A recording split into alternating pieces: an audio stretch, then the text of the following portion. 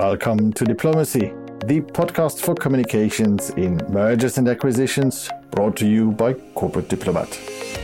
With our guests, we'll discuss how the financial, economic, political, and social context can actually impact the value created by a transaction. My name is Louis de Charlemagne, and I will be your host. Kishan Patel, welcome to Diplomacy. It's a great pleasure to have you today with us. Kishan, you are the founder and CEO of Dealroom. You set up M&A science and training platform, and you are the author of Agile M&A, proven techniques to close deals faster and maximize value. In terms of communications, I often refer to it as an art and a science. So I would love to hear you on that one. And probably kick off with my very first question on who or what has made the person you are today. Yeah, I think the art and science I agree with. For us was emphasizing the science because practitioners are very familiar with the art, but we saw the science was lacking, particularly when I started working with corporate M&A practitioners and realizing they all had a distinctly unique view of approaching M&A. That's where we realized this industry, because of the way it operated in silos, has lacked standardization, best practices, hence the science in M&A. In terms of what's shaped myself, a lot of people don't know this. I was actually born with a club foot. So my right foot was completely inverted inwards, and I had to go through a series, about half a dozen operations to correct it. Having immigrant parents, there was no exception to missing any school. So I always had to have these procedures done over the summertime and always found myself hobbling around in a cast. But I think a big part of that was just learning early to overcome challenges, that you are going to have these things that come up in life. But if you can have the level of determination, you'll find a way around it. And that's where it allowed me to take that from this physical handicap I was born with, but still continue to push myself, get involved with the sports that I could play, some sports I couldn't play well. And I think that level of persistence pursued in the career I'm after today. Overcoming challenges. You're today deeply involved in M&A. How do you define the challenges in M&A? People. I think the biggest thing we're seeing trending, and I don't know if it's more of the realization for the industry itself, is that we're shifting from this finance-focused M&A approach to a people-focused M&A approach. Really thinking more deeply about the people experience for the employees as well as the customers, as M&A lends to the largest magnitude of change management for the organization, and being able to put the people and the considerations of people front and center to allow for a better, smoother transition, better alignment, so there's more motivation, and ideally happier people when things are said and done. Is that born on the primary preoccupation of what's going to happen to my job? That's a part of it. I think a lot of this stuff happens earlier, Louis. All these M&A deals start with this vision of innovation. There's some driver on what the executive teams are looking to achieve. And if we can really solidify this end state and bring it to the very, very front end of the process to socialize between the executives on both sides of the table and bring along that leader that's going to be responsible for executing to deliver this value through the integration efforts, and start outlining what that go-to-market is going to look like.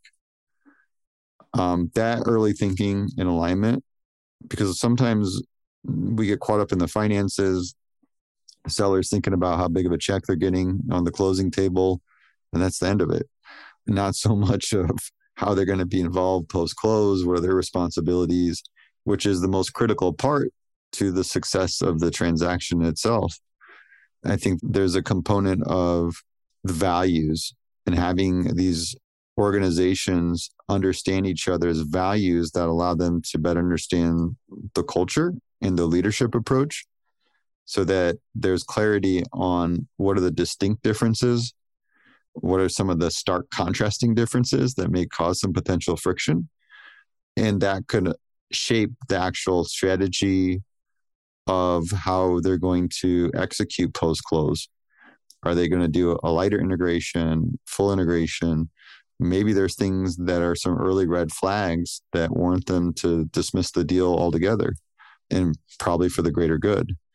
So I think there's another big component of that we're seeing, definitely getting more awareness around and emphasis, and people are actually respecting the HR people and getting them involved earlier.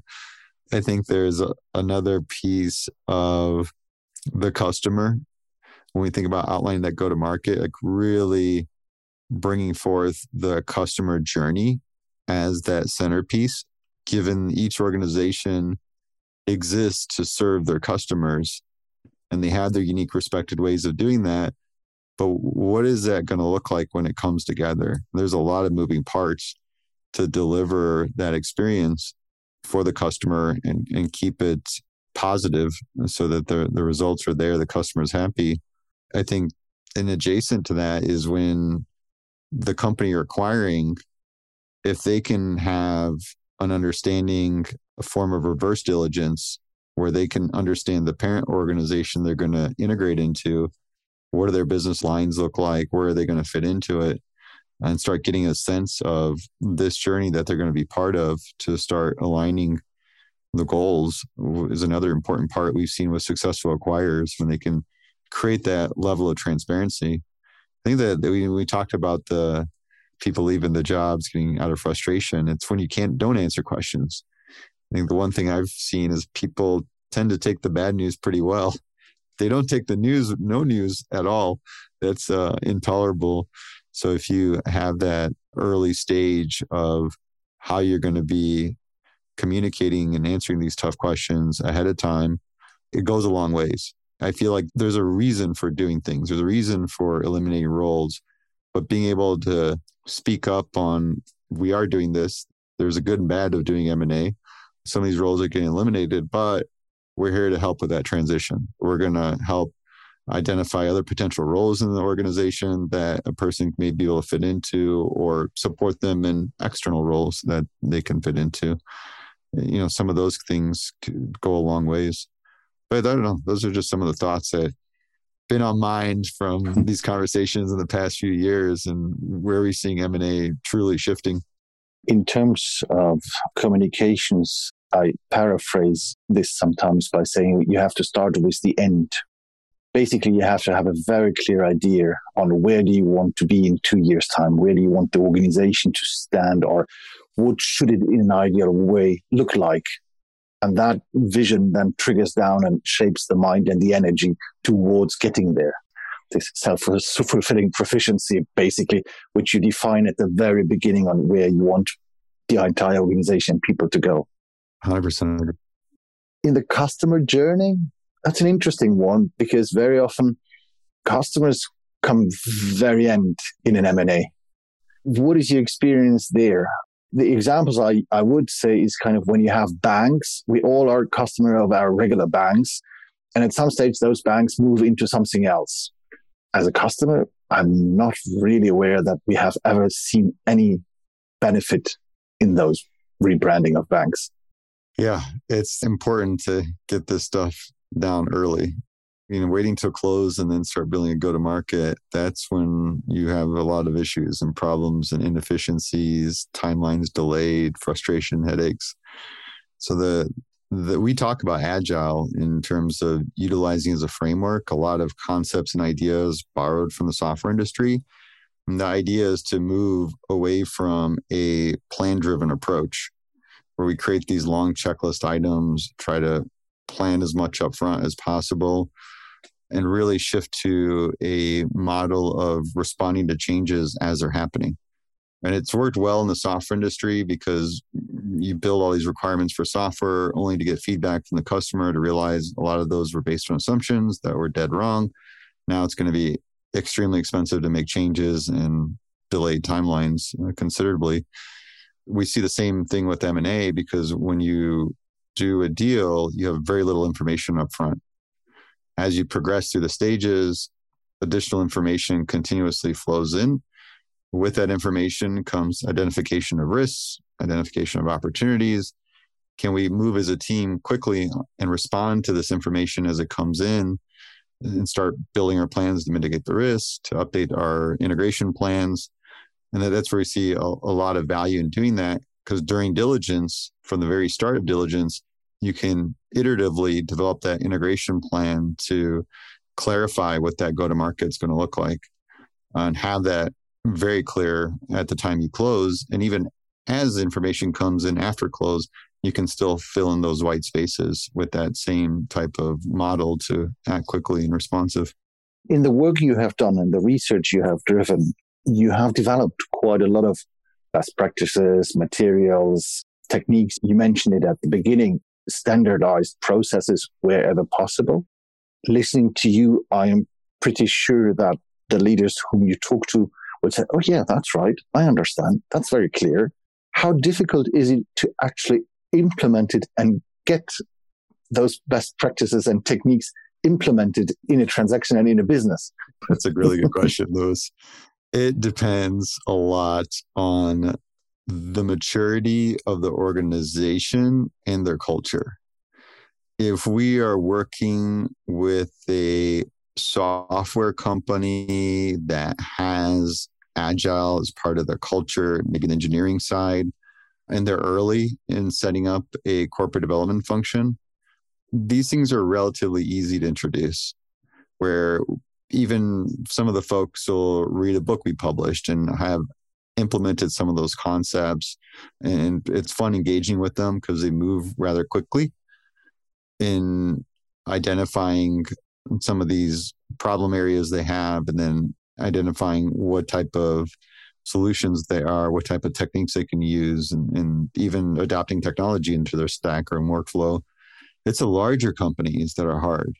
I have one I can think of pretty vividly of a Fortune 500 manufacturing company that was pretty daunting because I knew ahead of time this isn't going to be a tough organization to change. They've a very mature corporate development function, very active. There hasn't been a lot of change in the past decade in how they were doing things. But I think taking that real true consultative approach, being the third party to come in, putting in a lot of effort to, one, map out their M&A process, identify who the key stakeholders are, interview as many as you can. You can interview everybody, but get through, do these qualitative interviews, a real discovery interview to understand what are the pain points and challenges unique to that person's role. Try to wait it out too, in terms of how big of a problem that actually is, or contrast to other things that they're challenged with. And then we did an exercise where we brought in the total of 7 stakeholders into a conference room. And the exercise was just simply to prioritize these things that we've documented as pain points.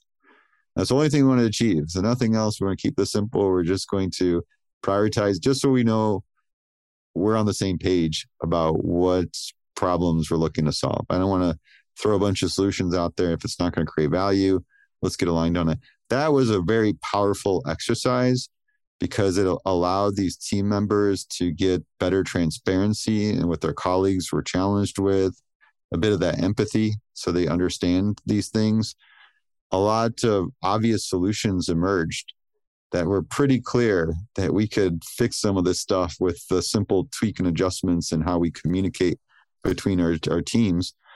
And then it allowed to create this clarity on what the priorities are for the corporate development function, which I realized later created the catalyst for change. It created a compelling reason to change.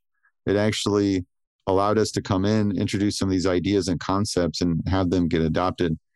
I'm saying it easier as said than done, but it allowed us to at least get the motion going and start inching towards that bit of a change-oriented culture in this otherwise stagnant organization that tend to resist change prior.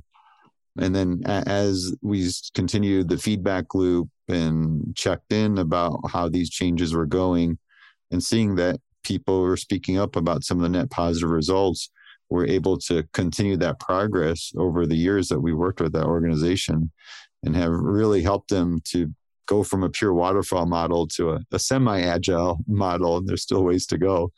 But I do think this larger companies, if they don't have a change-oriented culture, they tend to be the hardest ones to drive change, but not impossible. It's all about creating a compelling reason for leadership to make changes. How would you define success, or how can you measure success in M&A?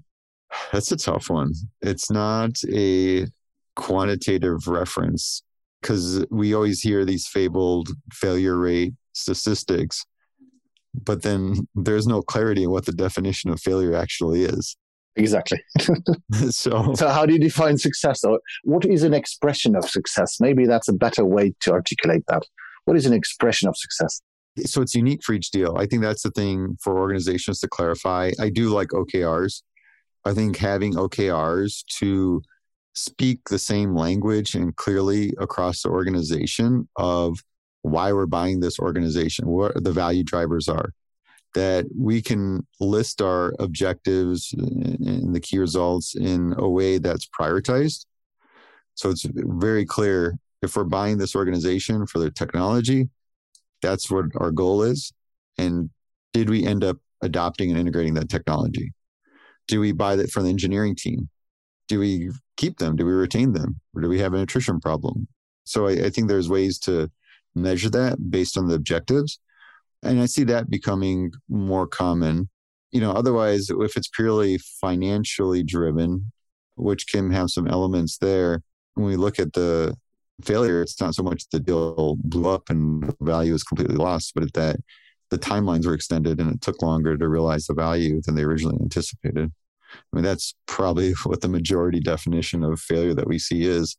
But I think shifting towards the actual value drivers of the deal and benchmarking against that is where more organizations are moving towards. You mentioned before the role of leadership. As you're developing training for M&A, I imagine that it's targeted at leadership, among others. How can leadership prepare? Because probably part of the exercise is preparation, anticipation. So you mentioned earlier, the operating models, it's the culture, it's values, it's the agility of the organization. But how can leaders make the difference and get prepared for a great transaction? A lot of listening. I think a lot of listening, a lot of preparation. Sometimes we get overly focused on the company we're acquiring and getting our checklist ready for diligence and things of that sort, but really focusing on your people that you're going to be working with to do the deal, because you're going to be working across functions. And those leaders are likely going to be fractional time commitment to the transaction you're working on. Being able to really spend that time upfront to make sure that their commitment's there, that they do have a sense of priority with the transaction you're working on. I think also knowing what the backup plan is, that if for something comes up and their availability isn't available, who's going to be the fallback? I think some of those things are where the bottlenecks or the challenges happen when they're not as well planned out or communicated, and making sure you have the right resources for the team. I think as you move and progress through the transaction, sometimes you can get very tactical on the transactions. And that's where it becomes challenging. At the end of the day, the biggest problems with M&A are people issues. So when we start becoming overly tactical, we forget about the people and those kind of frustrations bubble up. So if we can really keep that human element front and center, to listen, to take those meetings where we can put aside our agendas and really listen to the other person, understand what they're thinking, how they're feeling, why they feel that way, understand what their goals and challenges are, and put a foot forward to put some consideration how you can support them with their goals and challenges. Keeping that as part of that philosophy and the real people focus would ultimately go a long way in demonstrating that proactive leadership. Just really empathizing with that party, knowing that this is a very large magnitude of change that's happening with their organization. It's disruptive. They're changing employment without their own conscious decision to do so. So essentially involuntary change of employment. So it is, and just being understanding about that and really trying to connect with the person in that regard. I think putting that effort up front is one of the big things for leaders to really prepare and execute better in M&A. In the integration process, and just talking about people, how do you get the right speed of integration? If you're too slow, you're losing the momentum. People get frustrated with the uncertainty, and that is a huge challenge. If you're too fast, you're losing out people because they asked me, I didn't have the time, I don't understand anything anymore, they lost me.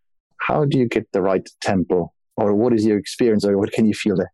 Yeah, so we tend to work with this with our clients, and our role is a little different just because we're setting up the infrastructure and sort of the tool sets and their models to execute on this. And we've seen the more successful acquirers tend to lean towards getting things done as quick as possible. But what enables them to do that all goes back to preparation. How well did they start the integration thinking, planning as early as possible in the process? And we've seen organizations where they have the hesitancy. They don't have the full certainty of getting the deal done. They don't want to bring the integration lead in. They want to wait until they get the LOI signed, and then they start a little playing catch up over there. The ones that really start putting that stuff as early as possible, that their integration lead is involved in pipeline review meetings, that they're part of the even early discussions with the executives of the target company and starting to shape that go-to-market outline and having those discussions with the executive even prior to LOI. They really set the stage so that they can keep that iterative approach as they continue to evolve and develop their integration plan, so they can really hit the ground running to execute. One of the rare things, which I don't see very often in M&A, is the question about the transfer of knowledge, which is very immaterial. Yes, okay, you have IP and whatever. Yeah, they are documented. But the actual knowledge, the know-how to do things or best practices, how can those transfer, or how do they transfer? We look at it as connecting the process. A lot of times organizations look at diligence and integration management as two distinctly different processes, different teams.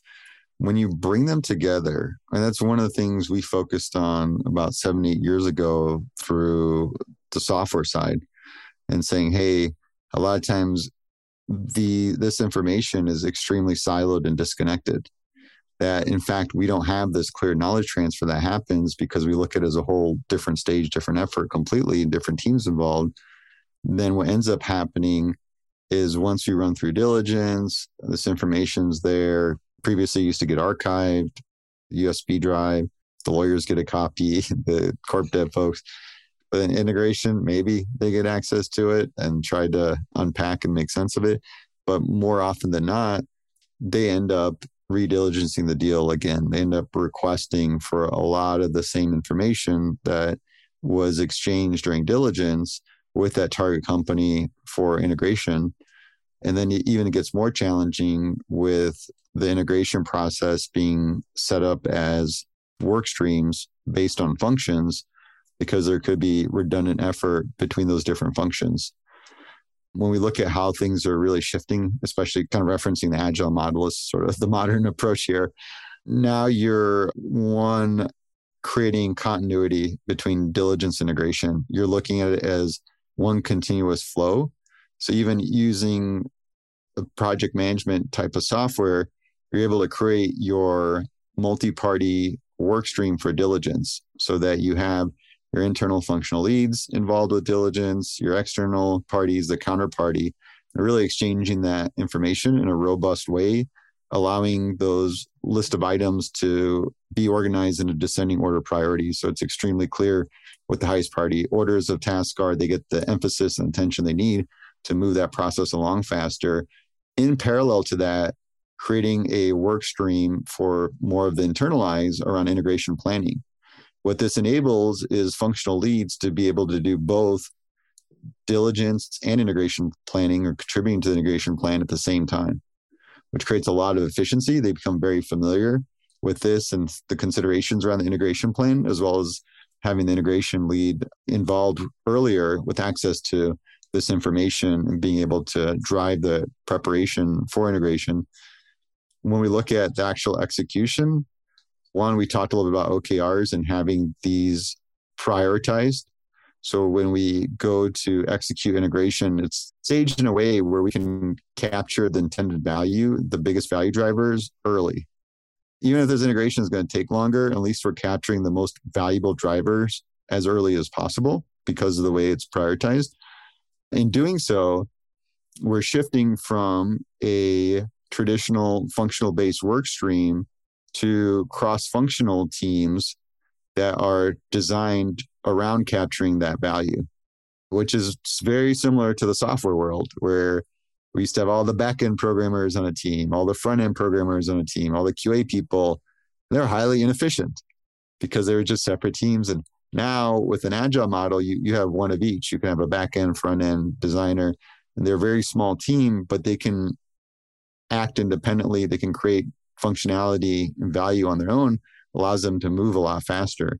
So that similar approach and structure applies well when it comes to M&A integration. We're even seeing large organizations start setting up these kind of cross-functional groups to execute on integration. Have you built such a systematic process for communications? I hear the science part and the technique and the processes for the integration and for the due diligence. Are you aware of such a systematic approach in communications, or is that then the art part which you have to be agile with? It's almost like maturity. It's like you have to do deals to realize how important the communication part is. And we see organizations will eventually centralize it, where there is a centralized sort of comm team. And then in the early stages, corp dev is going to be heavily involved in shaping some of that message. When you're doing these larger transactions, you have to do an announce. It's interesting. It's interesting to see the more mature companies will leverage that very early. And then you want the collaboration between your functions as well.